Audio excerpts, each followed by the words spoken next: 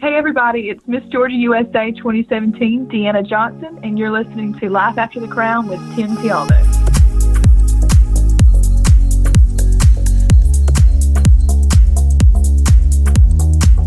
Hey everybody, welcome to the Life After the Crown podcast, where each episode I bring you useful interviews with former pageant contestants, title holders, and women of influence who are now succeeding across many different industries in the real world.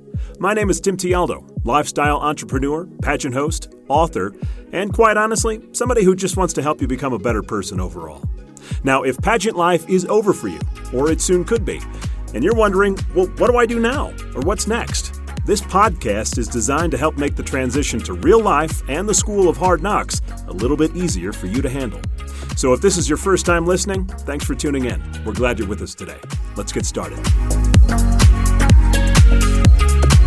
My guest today was Miss Georgia USA 2017 and was featured on Season 8 of The Voice. She had 2 songs appear on the Billboard Hot Christian Songs chart in her year following the appearance on The Voice, and she performed in festivals around Georgia with a 4-piece country rock band playing covers of some popular songs. In high school, she was an incredible athlete. Listen to this. Her basketball team won 2 state championships. Her volleyball team won a state championship, and she was voted MVP of her team her senior year. And if that's not enough, her softball team also won a state title and the national championship in 2012. I would call that an accomplished high school athletic career.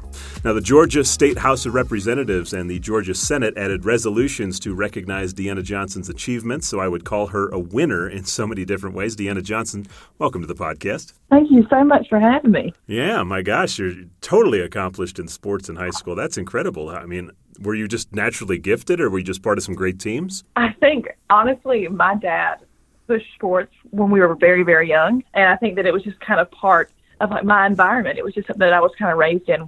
My entire family, I have 7 cousins that live right next to me and then 3 other cousins. And all the girls and all the guys were all athletes. We all loved sports. So what was your favorite? So you've got basketball, volleyball, and softball that you won state championships in. Which would, if you had to pick one, which would it be? Oh my gosh, volleyball, hands down. It was my absolute favorite. It was just so competitive. Our team we were so in tune with one another. I just loved that sport. Now, did you have any offers for scholarships to colleges or anything? No, I didn't. I went straight to, it was a private Christian school, and then I went straight to a smaller college before I decided to audition for that show, The Voice. So I didn't even go to college straight out of high school. But I kind of regret that. I really wish that I would have pushed for that a little bit more. What position did you play in volleyball, by the way? I was a striker. Very nice. Very nice. Well, cool. Congratulations on your, 4 state championships. Incredible. Thank you. So I was reading a little bit about your journey, and I saw that during high school, I guess you sang in church a lot, and you also sang at rodeos. And I guess someone saw you and said, hey, you should audition for The Voice. So talk about that. Yeah. I actually, there was a lady in church who showed up to church, and she's one of my mom's best friends, and she was like, I signed her up online, and she has to go to the audition because I've already signed her up. Nice. And I ended up going to the audition. And I think what a lot of people don't know is the first time that I auditioned for The Voice, I was about 16, and I made it through all the preliminary parts of the competition that are not filmed. And the first part that is filmed, the blind auditions, I didn't make it the first time. And I went home, and I kind of quit singing for a little while. And it was about a year later that I got a call from one of the producers that was like, you should really come back. And I ended up, after much stress over the decision, because it was heartbreaking to, go all the way up there and get so excited about what could possibly happen, and then no chairs turned the first time. So it took a whole lot of courage for me to go back. But I ended up going back, and so glad I did. I turned 4 chairs and then made it to top 8, and it's honestly one of the most amazing things I've ever done in my life. Well, it's a super cool story, and apparently The Voice has a name for somebody like you. They refer to you as a second chance artist, so basically a singer who auditions for one season and doesn't make the finals, but then comes back and does it again. So, look, I think most people in your position, after that first time, they would have given up. What motivated you to say, you know what, I'm going back again? I think it was plum fear. It was fear that I would regret it in the future, that I would have this amazing opportunity, and that I would be too scared of failing to do it. It was just honestly the fear of I'm going to regret this. I'm terrified of doing this, but I'm more terrified of not doing it and just looking back and being like, man, I really wish I would have. Well, I know you had different judges on both times around. I think the first time it was, like CeeLo Green and maybe Blake Shelton, and they didn't pass you through. What do you think it was the first time around that maybe they just didn't see at the time? Yeah, I think I was a lot younger. The time I went back, it was about maybe two or 3 years later. Mm-hmm. So my voice had matured. The song that I sang the first time was just way out of my range. But I think just my voice maturing and my overall maturity, I think you can hear that in somebody's music. So I don't know what it was the second time that made them turn, but I'm glad they did. Well, you have it sounds like an alto voice, yes? Oh, yeah. Very, very deep, very low. So, yeah. Did they compare you to any other singers in the past? I mean, I would imagine that type of voice doesn't, come along all the time. So I would imagine you have some comparisons to maybe some former popular artists. I'm not sure. I think I've heard from other people that I sound like Cher when I sing, which is a huge compliment. Yeah, it is. She is iconic. I love her. But, yeah, I've heard Cher, and then I was, listening back. I was like, we kind of do have the same inflections in our voice, so it's interesting. But there's never really been anybody who's like, you definitely sound like this person in particular, except for I've heard Cher a good bit. Well, so you auditioned the first time, I think it was season 5, and you didn't make it, and then the next time you go back for season 8. Now, as you said, you've turned all 4 chairs this time, and you got on. And your judges or your coaches at that time were Adam Levine, Christina Aguilera, Blake Shelton, and Pharrell Williams. You chose Adam Levine. Why? Oh, my gosh. I don't know. Adam was actually one of the last ones. He was the last one to turn. He turned at the exact last second.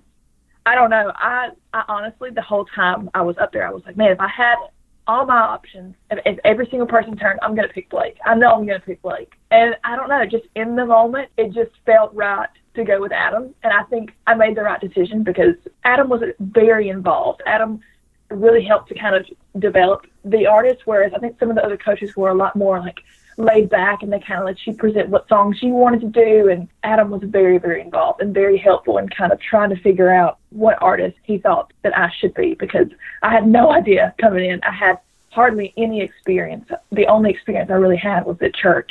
I didn't realize how big it was to kind of brand yourself and market yourself, like a lot of those artists had done, where they've been singing for years and years, and they had set lists of 300 songs, and I was like, I got 5 good ones.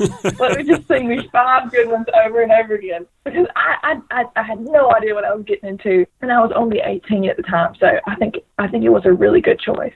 So as you got to work with Adam Levine, and that's a dream for most people, what were some things, or maybe just 1 or 2 things that he taught you that you probably wouldn't have learned otherwise? I think when I came on the show too, I was very, very timid. I was very shy.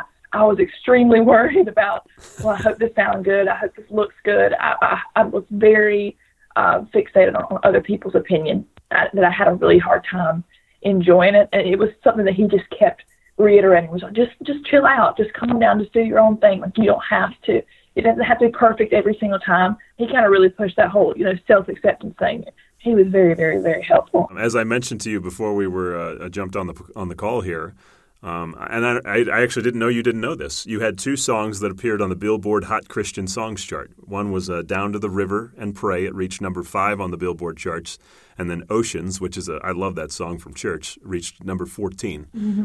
How cool is that to know that you were on the Billboard charts? That's awesome. I really had no idea. I didn't know. You told me. That's really, really cool. I remember, I want to think that they have recorded all the artist songs and been putting it on iTunes on that show since the beginning.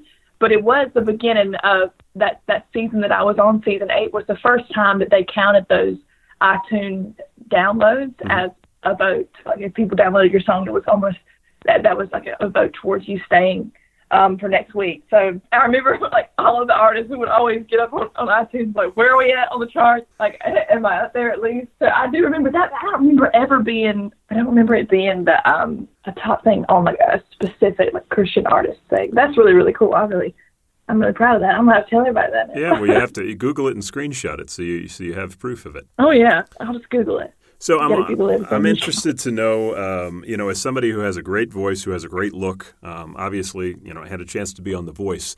there's The Voice, there's American Idol, and there used to be a show called Nashville Star.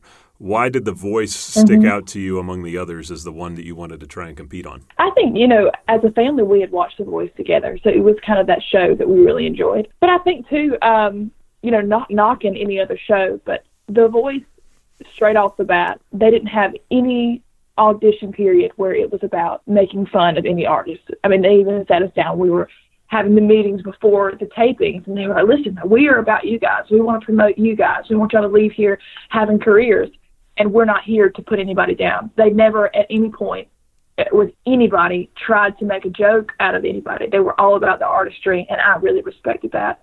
And it made it a safe place. So I'm really glad that I chose that show because of that. They were very about the artistry, and that was really awesome. So be honest with me, when you first auditioned, what did you think ultimately was going to happen? What was your vision and dream that you thought this is going to happen? I think me and my dad sat down and I was like, my goal is I really want to make it to live shows. If I can just make it to live shows, which was you had to make it through battle rounds, or blind battle rounds, and then knockout rounds to get to live shows. And so I was like, if I can just get past those two, I would be so proud of myself. And then we ended up making it the top 8. So, but I honestly, every single time I got through, I was so surprised. But it was an awesome experience, and I wouldn't change a thing about it. Did you know that you're one of 2 Miss Georgias to compete on national shows like that? So Miss Georgia, I had her on just a couple of weeks ago, Miss Georgia USA 2006. Lisa Wilson was on American Idol. Was she really? Yeah. So you guys are apparently Georgia's a pretty good singing state, from what I can understand. Is that right? I'm telling you, I'm so pushing for. I really wish that Miss USA would have a talent competition because there's so many girls that have so many incredible. I mean, can you imagine? Do you remember Shavi, the Miss New Jersey? Yes, my I do. year 2017. She can dance. Like this is so beautiful. Like she brings her culture into it, and she has this beautiful Indian dance. I would have loved to see that. I would have loved to see some singers, some dancers, and some like odd talents. I'm so hard pushing for that. Well, hey, with all the changes going on, who knows what's going to happen? You never know. So everybody who is listening, they're totally jealous of you that you got to compete on The Voice and obviously be on national television.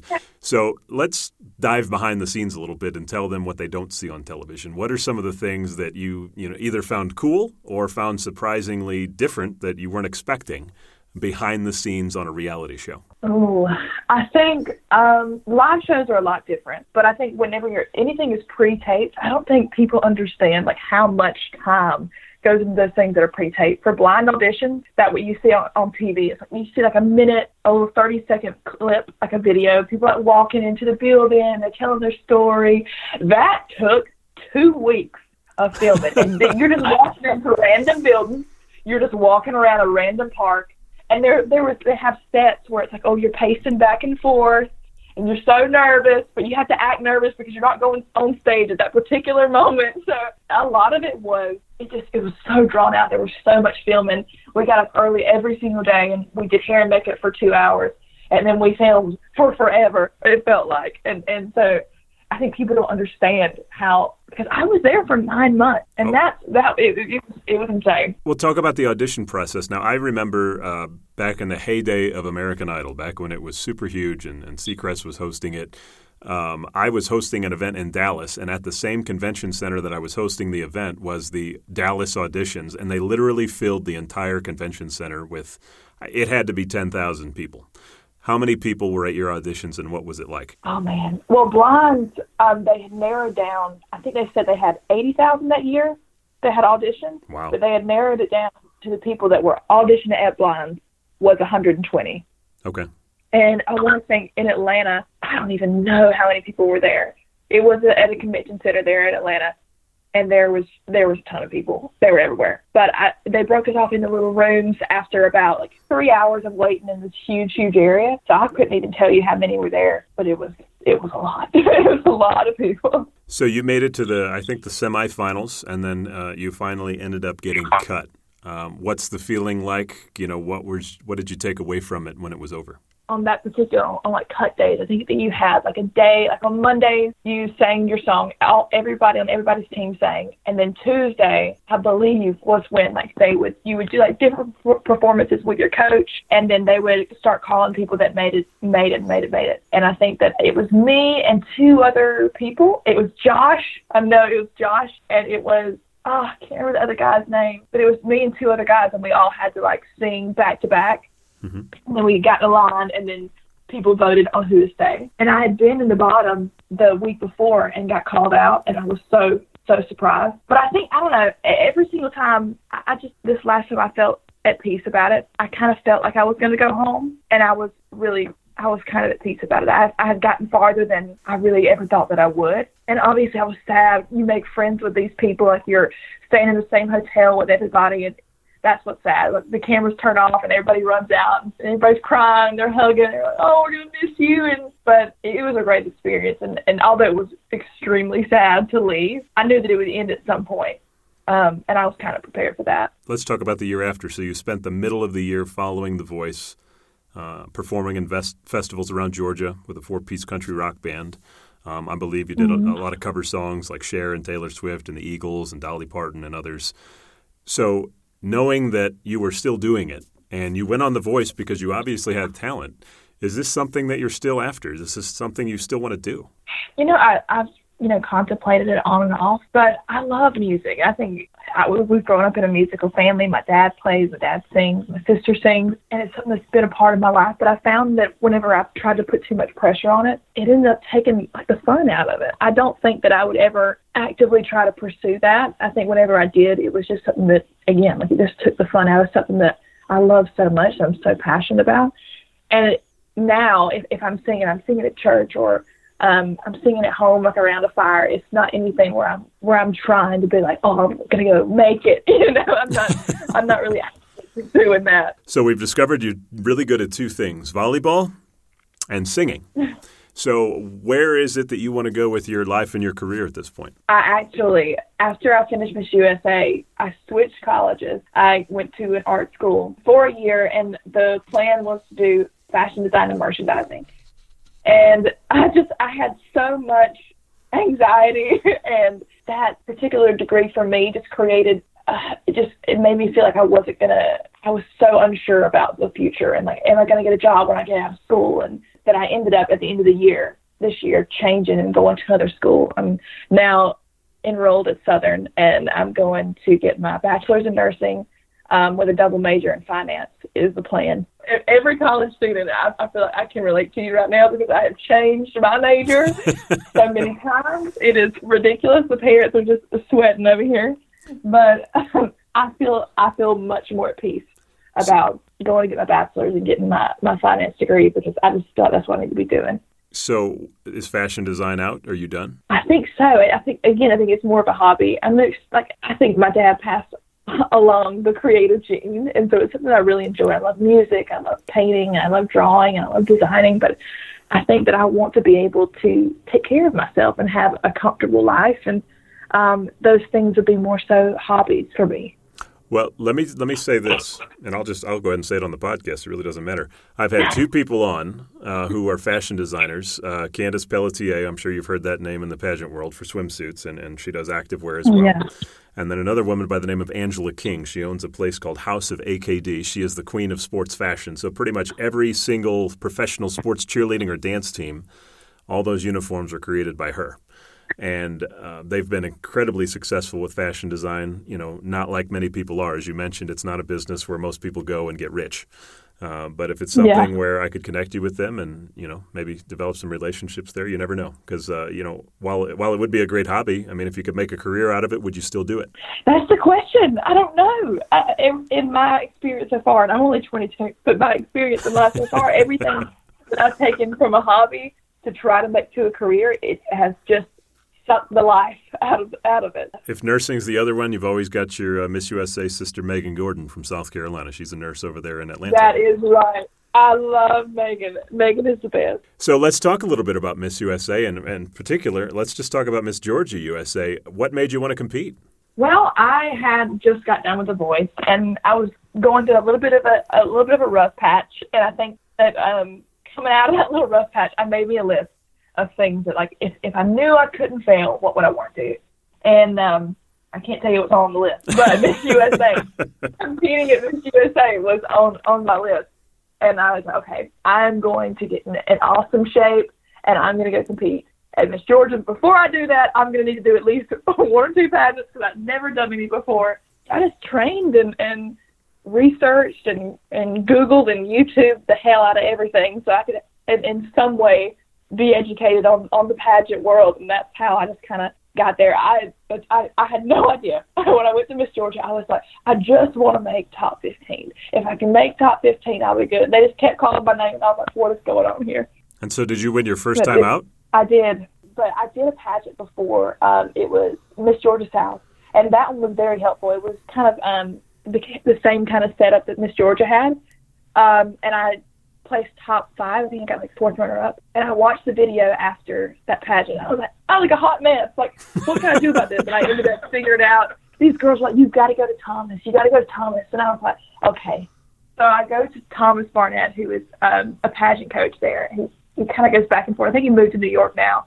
But he was incredible. Helped me with my walk. Just had me a whole plan together that I just tried to, execute at Miss Georgia. And I tell Thomas all the time that he needs to have, like, me at Miss Georgia South and then me at Miss Georgia as his, like, promotional thing, because I was a hot mess at Miss Georgia South. And he just completely just turns it all around for Miss Georgia. So anybody who's doing pageants, I think, at least needs to talk to Thomas. Well, let's take a step back here for a second. You mentioned something that's very interesting, and that after The Voice, you went through we'll call it a, quote, rough patch.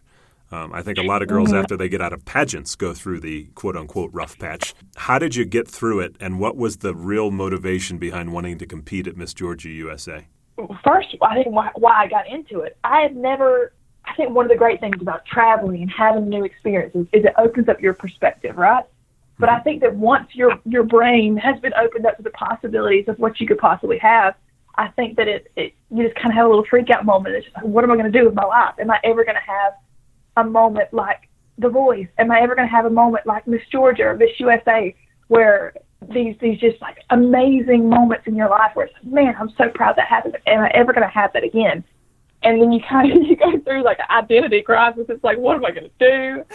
And I came out of it just being like, you know what? I'm going to have an amazing experience, and I'm going to have an amazing life, but I'm never going to have it if I constantly look back trying to beat past experiences. So I just made a list of things that I wanted to do, things to look forward to, things that I felt like motivated me day to day to try to strive for, instead of being like, well, that's just the coolest thing I'll ever do, and I'll just constantly tell stories about that time that I just think I just had to set my eyes on something that I wanted and then go after that. I'm actually, one of the things that I constantly try to work on with my personality is that I have a very addictive personality where I get fixated on one thing. Mm-hmm. And if I'm not fixated on anything, I'm just like a little rock. I do nothing. I just sit there and just get all in my feelings. And it's just not good. I have to have structure.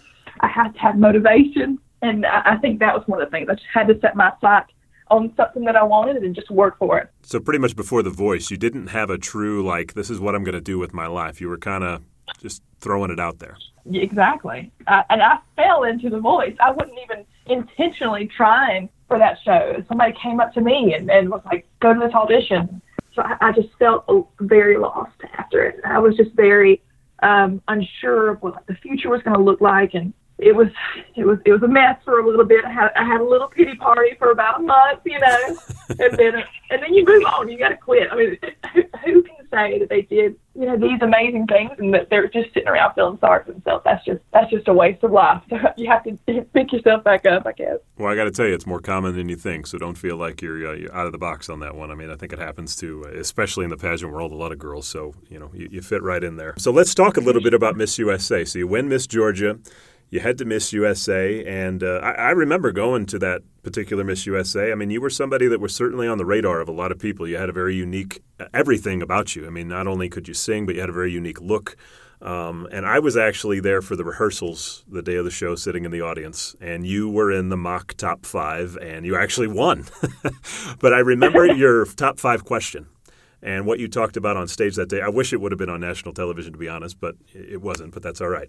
And it had to do with body image and being, we'll call it quote-unquote curvier woman. Now, this obviously is a big topic these days, as evidenced by the whole Miss America decision to remove swimsuit. So I want you to talk about how you dealt with the feeling of having maybe a different body type than the typical pageant competitor. It was so weird because I felt like I'd never really looked at myself and was like, oh, I'm self-conscious about my body. It wasn't until I entered pageantry and they were like, listen, I mean, I'll be honest, whenever I did Miss Georgia, I was in the best shape. I was constantly working out. I was lifting weights. I loved lifting weights. And after I won, I had somebody come up to me and they were like, listen, like you need to lose a good bit of weight before you go to Miss USA. And I was just shocked. I was like, really? Do I do? And then I started looking around. I said, yeah, these girls, they are small. I do know that they're small, but I never looked at myself and was like at all ashamed or disgusted in any way. I felt like, you know what, I love my curves. I think that there's beauty in every shape. I think you can go from one end of the spectrum and be like, well, you should fat shame her, to then going and skinny shaming somebody else. It's just, for me, it never was an issue. It was an issue for other people, but for me, it really wasn't a problem that I ever looked and was like, man, I need to lose this weight if I want to be, a competitive or be beautiful in people's eyes. It just really never bothered me. So, I think you might, have uncovered and pinpointed one of the major issues inside of pageants right now. Now, look, I'm not going to sit here and say that Miss America should have taken the swimsuit thing away. I'm totally for the swimsuit competition. I think it's a big part of beauty pageants or competitions, whatever they want to call it. But in your case, I think it's really interesting that you never looked at yourself with any kind of, self-esteem issue and said, I don't like how I look. It wasn't until somebody basically judged you and said you don't fit the typical mold of a, typical USA competitor and almost made you feel like you weren't good enough. Is that about right? Yeah, but it too, if you know me, you know that I'm very, I can be a little confrontational. I can be a little combative. So that it just kind of added fire to me. I really wanted, it's when somebody made comments like that, I was just like, really? Why do you think I need to lose 20 pounds? What exactly is wrong with my weight right now? What is so offensive? Because I can tell you right now that I'm not this weight or this size because I'm lazy. I work hard all the time in the gym. You just, what is it about a big butt and a bustier girl that is an issue? I'm just confused. And honestly, we had a training session, and I wouldn't say who it was, but the person lined us up. There was a group of girls, and what really made me mad was in this group of girls there was some teenagers, and he lined us up and he said, look in the mirror and I want you to tell me what's wrong with your body. And so I was on the end of the line.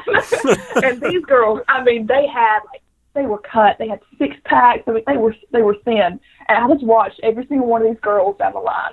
Like, she was like, I just hate the fat on the back of my arms, I just hate the cellulite in the back of my thighs. And I'm looking, there was none.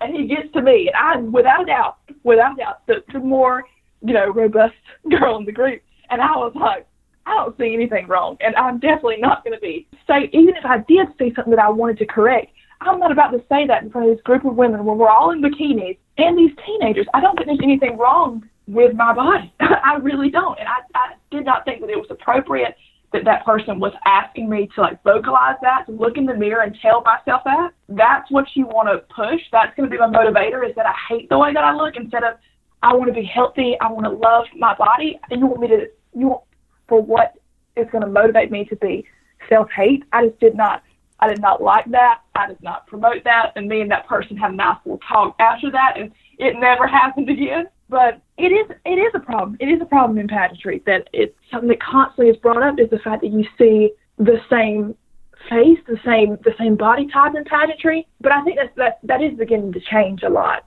But it is kind of disheartening when you have people that still have that kind of idea of what beauty should be. Well, sure. And I hate the leading question. The question is, what do you hate about your body? I mean, you don't have any other way but then to just say, I don't like this, instead of, well, actually, I love my curviness, or I love my hips, or I love my bust, or whatever it is. I think it's really interesting that he only approached it from the negative. So that, it sounds like a Dallas Cowboys cheerleader tryout or something like that. But I think what was, great about your Miss USA is right there backstage, the backstage host was Ashley Graham, who was big in that sort of thing right now. Did you have a chance to talk to her? I did. She actually came to the room with me and Allie Sutton, who was Miss Tennessee USA. And she was doing an interview, and so they didn't let us know until I want to think it was 30 minutes before she was coming to the room. And so me and Allie were like, okay, we got it. We get off the phone and we were just go, it's chaos. We're hide everything under the bed, clean up quickly. Ashley is coming, get ready. So we were extremely excited during those 30 minutes of just really trying to clean up the room because it was a hot mess. So I think what's interesting is that body image was not your platform that year. I was reading about that it was basically anti-trafficking of children, something that's a big passion for you. And you mentioned apparently Ashton Kutcher was a big role model in that regard. Talk about why. Well, I had actually seen a video of him. I want to think that he was trying to change some legislation, but he is a huge advocate against childhood sex trafficking. And I'll have to look at the video to remember exactly what he said, but it was extremely moving. And I want to think him and Demi Moore started their own charity organization against that. I think just the more that I found out about how often it happens and how often it happens in the United States, it blew my mind. I think that is something that people are still becoming aware of and still trying to end that. But I hope that in some way I brought a little bit of light to that. But it's something that I need to educate myself more on constantly and do more about. Yeah, and I looked back at your reign. I mean, it looks like you really, really enjoyed being around children when you went to visit, schools and things like that. Absolutely. Listen, I love kids. I always tell Mom that I'm probably going to have 13. That's a ton. It's not ridiculous. You're going to be like the Duggars. I'm going to be, hold out for the reality TV shows. It's going to be me and my, 20 kids. So during the Miss USA competition, we mentioned earlier that you really wanted to go into fashion design. I was told that you actually designed your own dress, which was a big hit at Miss USA. Talk about how that kind of occurred. I did. Sherry Hill she was so gracious to let me, I brought in all these sketches and listen, this is what I want, this is the color, this is the shape. I had actually looked at, what was that gown? I want to think that it was a year that Miss Columbia had won Miss Universe, and she was in a silver gown, and it was there was lines on the bottom. They were all beaded, and it was just gorgeous. It just elongated her body. I was like, I need that bottom, but I want the top to be super feminine and flowers everywhere. But what people don't know is that dress had sleeves. It had long sleeves. And when I tried the dress on, I was like, I don't like the sleeves. And I just went to the room and just started cutting. And Mom was freaking out. She was like, I don't even want to say how much that dress was. But I was like, I'm just going to cut the sleeves off. and it worked. I just cut little flowers out, and they just ended up just dangling down. I probably should have put a little more thought into cutting the sleeves off, but apparently, it was very good. I actually saw Road to Miss USA yesterday posted. You know how they do the dress comparisons. They're like Georgia versus Tennessee. Who do you like better? You got a ton of votes, so apparently you did a good job. Oh, thanks. Yeah, so look, you were not what we'll call a legacy pageant contestant. It's not something you grew up from 5 years old saying, I'm going to be in pageants and pageants and pageants. It's something that you just kind of jumped into later in life. As you look back on your experience, which was only about, 2 years, what do you take away from it, good and bad?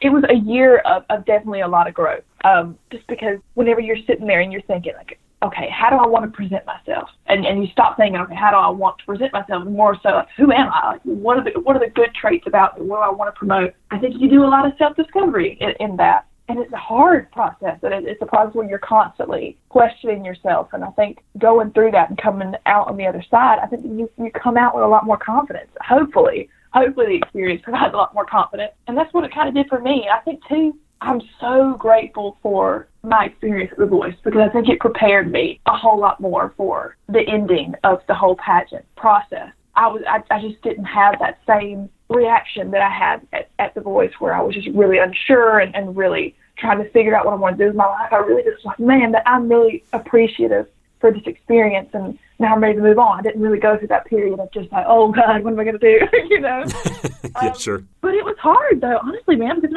I didn't make the top 10. They did a top 10 that year, and I didn't make the cut. But my initial reaction, like on stage, was like, man, like, I'm disappointed. And I got back to oh Lord. If you ask Allie Sutton anything about that night, like we literally tear up because Allie is like one of the greatest things that has come out of pageantry is the friendships, and especially Allie Sutton. And I think I had a lot easier time dealing with the fact that, I didn't make the top 10. I didn't go as far as I wanted to, because the second that Allie got called, she like turned around and we're looking at each other and she's like, I love you. I was like, I love you too. And so I had somebody to cheer for back, in the dressing room. So that made it a lot easier. And, but it stung a little bit, but I quickly moved on. Well, I think anytime you go and, there's, of course, all the talk beforehand. Everybody has their predictions about who's going to be in the 15 or the 10 or whatever they decide to do that year. I know that you were definitely in that conversation. So, I'm sure it was disappointing. But as you walk away from it, would you call Miss USA a very positive experience, or, was it negative? I mean, I know you faced a little scrutiny for what we had talked about earlier. So as you walk away from it, good or bad? I think overall are really good experiences. I would change a few things. I think there was a good bit of drama, just with different sponsors and things like that I just wouldn't get into.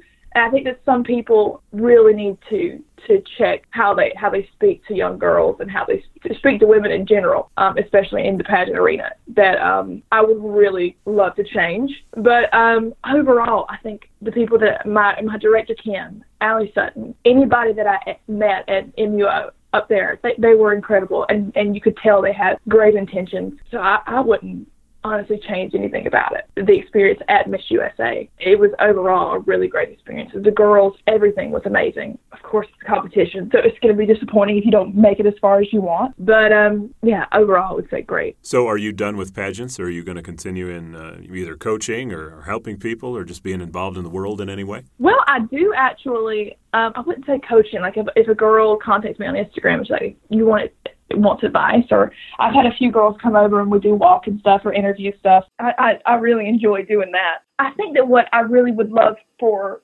every girl approaching a pageant is to not think about, I really want to please these judges. What can I do? What answers are the right answers? I really wish that people would approach it as, let me do as much self-discovery as I possibly can, and let me present that person to them. I'm not going to sit here and try to figure out what you like or what your opinions are. I really want to kind of delve into what mine are and then just share that. I think when you stop trying to people please, it's so much more authentic and overall just better. Well, I think that's a great point, because I've talked to quite a few girls like yourself who the first time they went out, they won. And a lot of times it's because they had no coach, they had no preparation, they just kind of were themselves. What do you think it was for you when you sat in front of the judges that they were like, I like this girl? Well, I will say, I think I do a lot better one-on-one interview, and that's what it was at Miss Georgia. There was no panel.